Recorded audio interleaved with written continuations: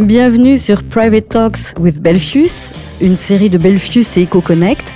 Je m'appelle Nadia Bouria et dans ce premier épisode, je suis accompagnée de Daniela Rizzo, directrice régionale Bruxelles et Wallonie-Ouest chez Belfius. Cette crise, alors, elle aura évidemment un impact, mais elle ne change pas le discours interne, elle aura plutôt un effet amplificateur, je dirais même un effet accélérateur. Et d'Isabelle Cabi, responsable du développement durable chez Candriam. L'objectif est de financer des activités qui répondent aux défis sociétaux d'aujourd'hui auxquels nous sommes confrontés, comme le changement climatique, la démographie, l'égalité hommes-femmes ou la biodiversité. Candriam et Belfius ont choisi d'unir leurs forces, mais ça, on va en parler durant cet épisode. Dans un instant, je vais vous soumettre plusieurs citations intéressantes concernant les investissements. Je suis curieuse de savoir dans quelle mesure elles se sont avérées, si les clients en tiennent compte et si le virus Covid-19 a changé la donne à cet égard. Mais avant de nous plonger dans ce sujet intéressant, j'aimerais vous présenter. Alors bonjour Daniela, vous êtes directrice chez Belfius, en charge notamment de la clientèle private banking. Est-ce que vous pouvez nous en dire plus ? Les clients en private banking chez Belfius ont accès à un double encadrement de proximité. Tout d'abord, il y a le private banking officer qui est leur contact de terrain, de proximité. Ensuite, ces private bankers ont accès à l'encadrement général lorsqu'ils ont besoin d'avoir un accompagnement pour les dossiers plus complexes ou plus importants. Et de ce fait-là, c'est alors moi-même qui entre sur le terrain avec mes équipes de private banking experts.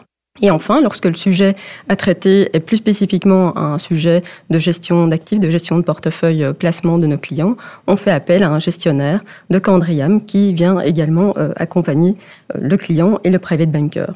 Et pour moi, c'est toujours enrichissant ce contact de terrain avec le client parce que ça me permet de voir des clients en face-to-face, de rencontrer des projets concrets et de remonter leur expérience vers le siège central dans le développement et d'avoir de ce fait-là un impact sur le développement des produits et de services vers cette clientèle.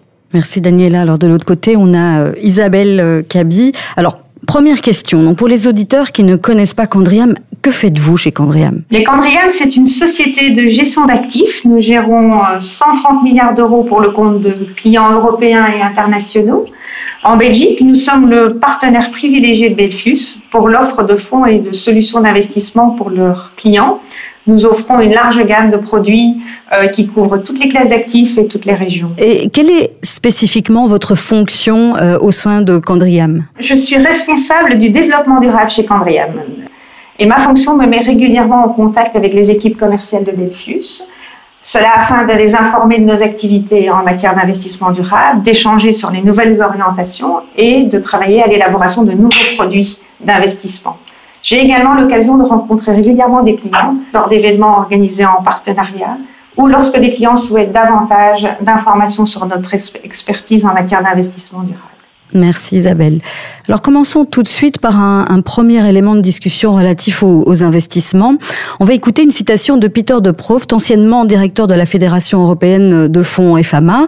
En avril de l'année dernière, il a déclaré ceci au journal L'Écho. L'investissement durable est la grande tendance du moment. La difficulté reste néanmoins d'en donner une définition claire et définitive.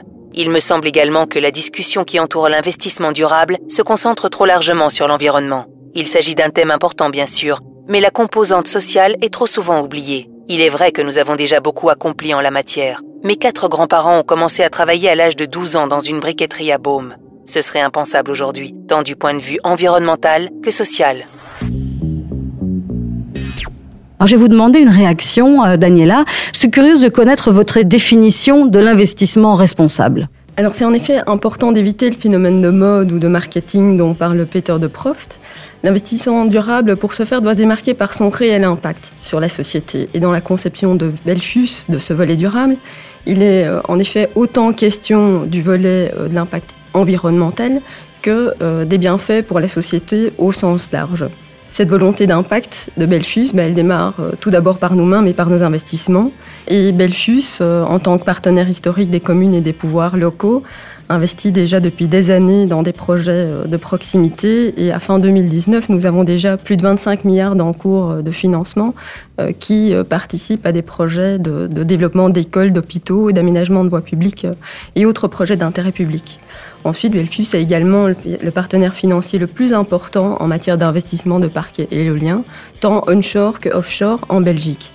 Et enfin, Belfius est le premier acteur économique à avoir été labellisé CO2 neutral en Belgique. Ensuite, au-delà de nos investissements propres, nous aidons également nos clients qui partagent ce souci de durabilité par le biais de leurs investissements.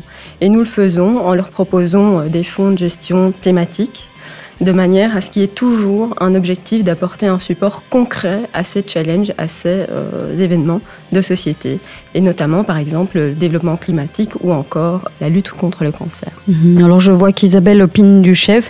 Isabelle, est-ce que vous pourriez résumer, évoquer les critères sur lesquels Candriam s'appuie en matière de fonds durables ? Effectivement, Candriam a bâti une réelle réputation de pionnier en matière d'investissement durable. Nous avons lancé notre premier fonds en 1996. Et l'ISR est bien au cœur de notre activité puisqu'il représente aujourd'hui 40% de nos actifs sous gestion. Nous disposons en interne d'une équipe dédiée d'analystes ESG qui maîtrisent, et nous maîtrisons toute la chaîne de valeur de l'ISR, à savoir évidemment d'abord l'analyse ESG des entreprises dans lesquelles nous investissons sur base de nos propres modèles d'évaluation. Nous identifions donc les activités les moins polluantes, nous analysons les politiques des entreprises en matière de gestion des employés, de leurs fournisseurs et de tout leur écosystème. En second point, effectivement, cette analyse sert à la gestion de portefeuille. Et enfin, nous effectuons un reporting d'impact de nos investissements en matière ESG, c'est-à-dire que nous mesurons la qualité ESG de nos investissements. Mais notre objectif en matière d'investissement durable va plus loin. L'objectif est de financer des activités qui répondent aux défis sociétaux d'aujourd'hui auxquels nous sommes confrontés, comme le changement climatique, la démographie, l'égalité hommes-femmes ou la biodiversité.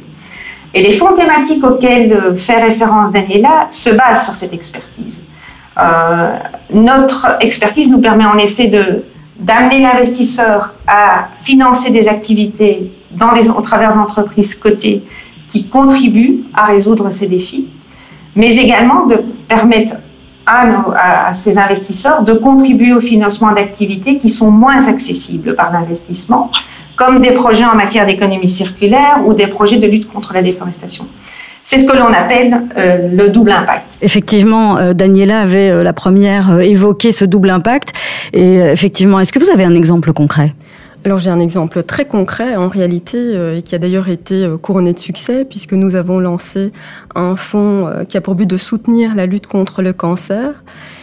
Et de quelle manière est-ce que nous soutenons la lutte contre le cancer via un fonds d'investissement ? Eh bien de deux manières. D'une part, parce que le fonds lui-même investit dans des sociétés qui vont alimenter, soutenir à la fois le développement de médicaments, le développement de solutions de diagnostic, les biotech, l'intelligence artificielle. Et puis par ailleurs, Belfius, en collaboration avec Candriam, participe et s'engage également aux côtés de ses clients, puisque une partie des frais de gestion de ce fonds sont directement reversés à la Fondation contre le cancer, totalement direct à des projets concrets. En 2019, nous avons déjà eu le plaisir de pouvoir reverser 155 000 € et donc de financer 260 projets pour aider les chercheurs à trouver des traitements contre le cancer, offrir un soutien psychologique et financier à plus de 800 patients. Et je pourrais encore citer une longue liste comme ça d'exemples de soutien très très concrets. Et on souhaite continuer à proposer de fonds de ce type-là qui permettent, c'est ce qu'on appelait le double impact, qui permet d'avoir un réel impact fort sur la société. Et le prochain thème que nous souhaitons aborder de cette manière-là sera le gender equality. Le coronavirus coûtera 9 000 milliards de dollars à l'économie mondiale. La crise du coronavirus entraîne une perte de prospérité de près de 50 milliards d'euros pour notre pays, selon les estimations de la Banque nationale de Belgique. Les ménages y laissent 5 milliards d'euros, les entreprises 8 milliards. La pandémie a coûté 7 700 emplois à la Belgique au premier trimestre. Alors vous venez d'entendre une sélection de gros titres des dernières semaines. Rien de fondamentalement neuf, mais nous avons toujours autant de mal à digérer cette actualité. Le Covid-19 a complètement modifié la donne et de la même façon, l'opinion publique a changé en quelques semaines.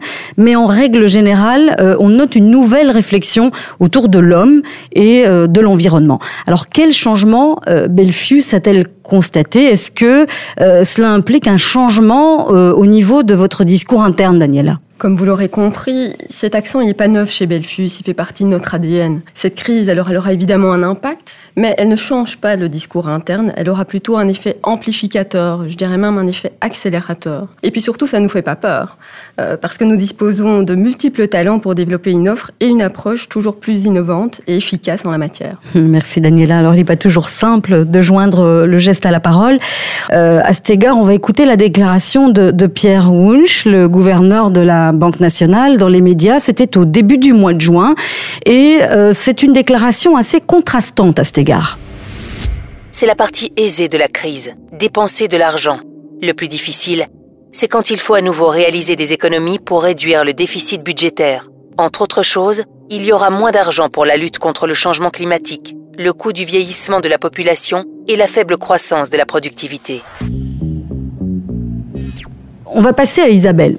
Alors, qu'en pensez-vous, Isabelle? Est-ce que nous faisons du surplace ou c'est juste une impression? C'est une occasion unique de repenser notre développement économique en un développement plus durable et de faire les bons choix.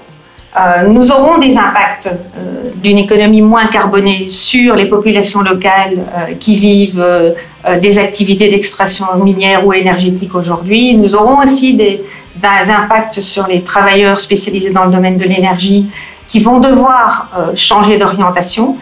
Tous ces choix aujourd'hui sont cruciaux. Et si aujourd'hui nous ne prenons pas les bonnes orientations par rapport à ces défis-là et les bonnes solutions, nous serons amenés à être face à d'autres crises dont nous ne maîtriserons certainement pas les conséquences.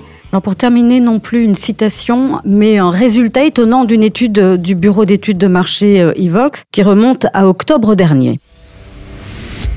61,2% des Belges familiers de l'investissement durable sont convaincus de contribuer à un monde meilleur. Il ressort donc de ce chiffre que convaincre les investisseurs comporte un défi.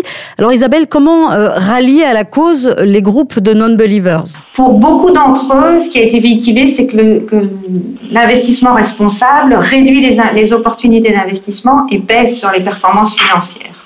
Or, aujourd'hui, avec 20 ans de recul dans l'ISR, nous pouvons bien dire que investir dans l'investissement durable, c'est à la fois générer des performances financières et durables. Alors, pour faire sauter cette mauvaise perception et amener les investisseurs à penser davantage à l'investissement durable, il faut évidemment les former et aussi les protéger de ce qu'on appelle le greenwashing.